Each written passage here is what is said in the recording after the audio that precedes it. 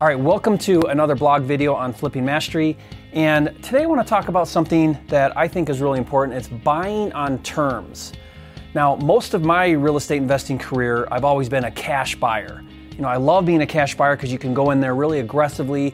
You know, you can lowball offers and cash talks, right? So a seller will really listen.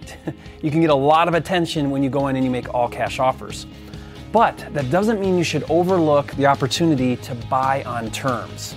Now, it's a little more challenging when you're going after houses on terms, and I'll talk about this in a minute.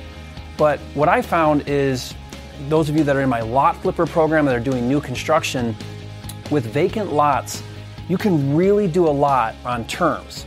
So let me give an example. Let's say that I'm going after a lot deal and I make a cash offer, and I'm just going to use some examples here, for $50,000. Okay, so that's my number to buy cash.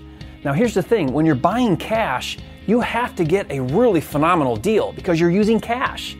And you know, the cost of using cash is very high. In other words, if you're gonna tie up cash, whether you're using private money or hard money, when you're making a cash offer, you really have to get a phenomenal deal. But here's what I do a lot of times. If this is a vacant lot deal here, oftentimes I'll say, look, to buy this deal cash, $50,000 is the most I can pay for this lot. But I'll tell you what, I'm willing to pay a little bit more if you'll finance me on terms for the purchase. So for example, I might say I'm willing to pay $60,000 on terms. Now, what does that mean? So typically what I'll do is I'll make an offer of 10% down, right? At 7 or sometimes 8%.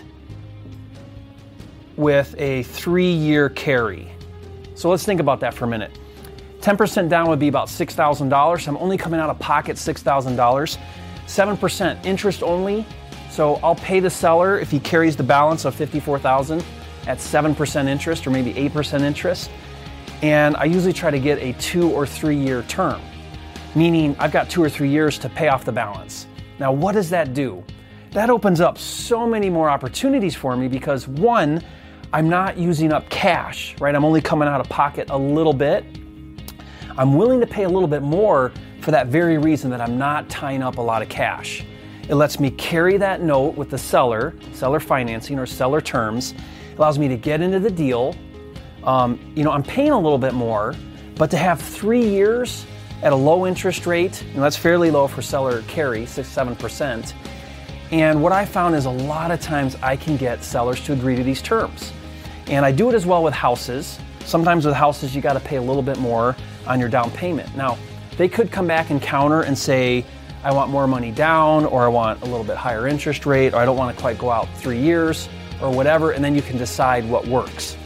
But, you know, this idea, this concept of making both offers, so go in hard and heavy with cash, but then follow up and say, listen, I'll pay a little bit more. You'll find that a lot of sellers will look at this and they'll say, well, I'm getting $10,000 more than if you paid me off cash.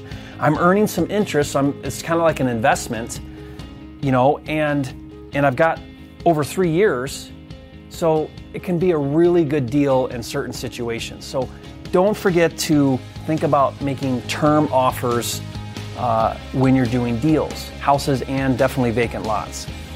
Okay, I hope this was helpful. Thanks again for watching. Make sure you check out all of our other videos and our other content and stuff on flippingmastery.com, and we'll see you soon.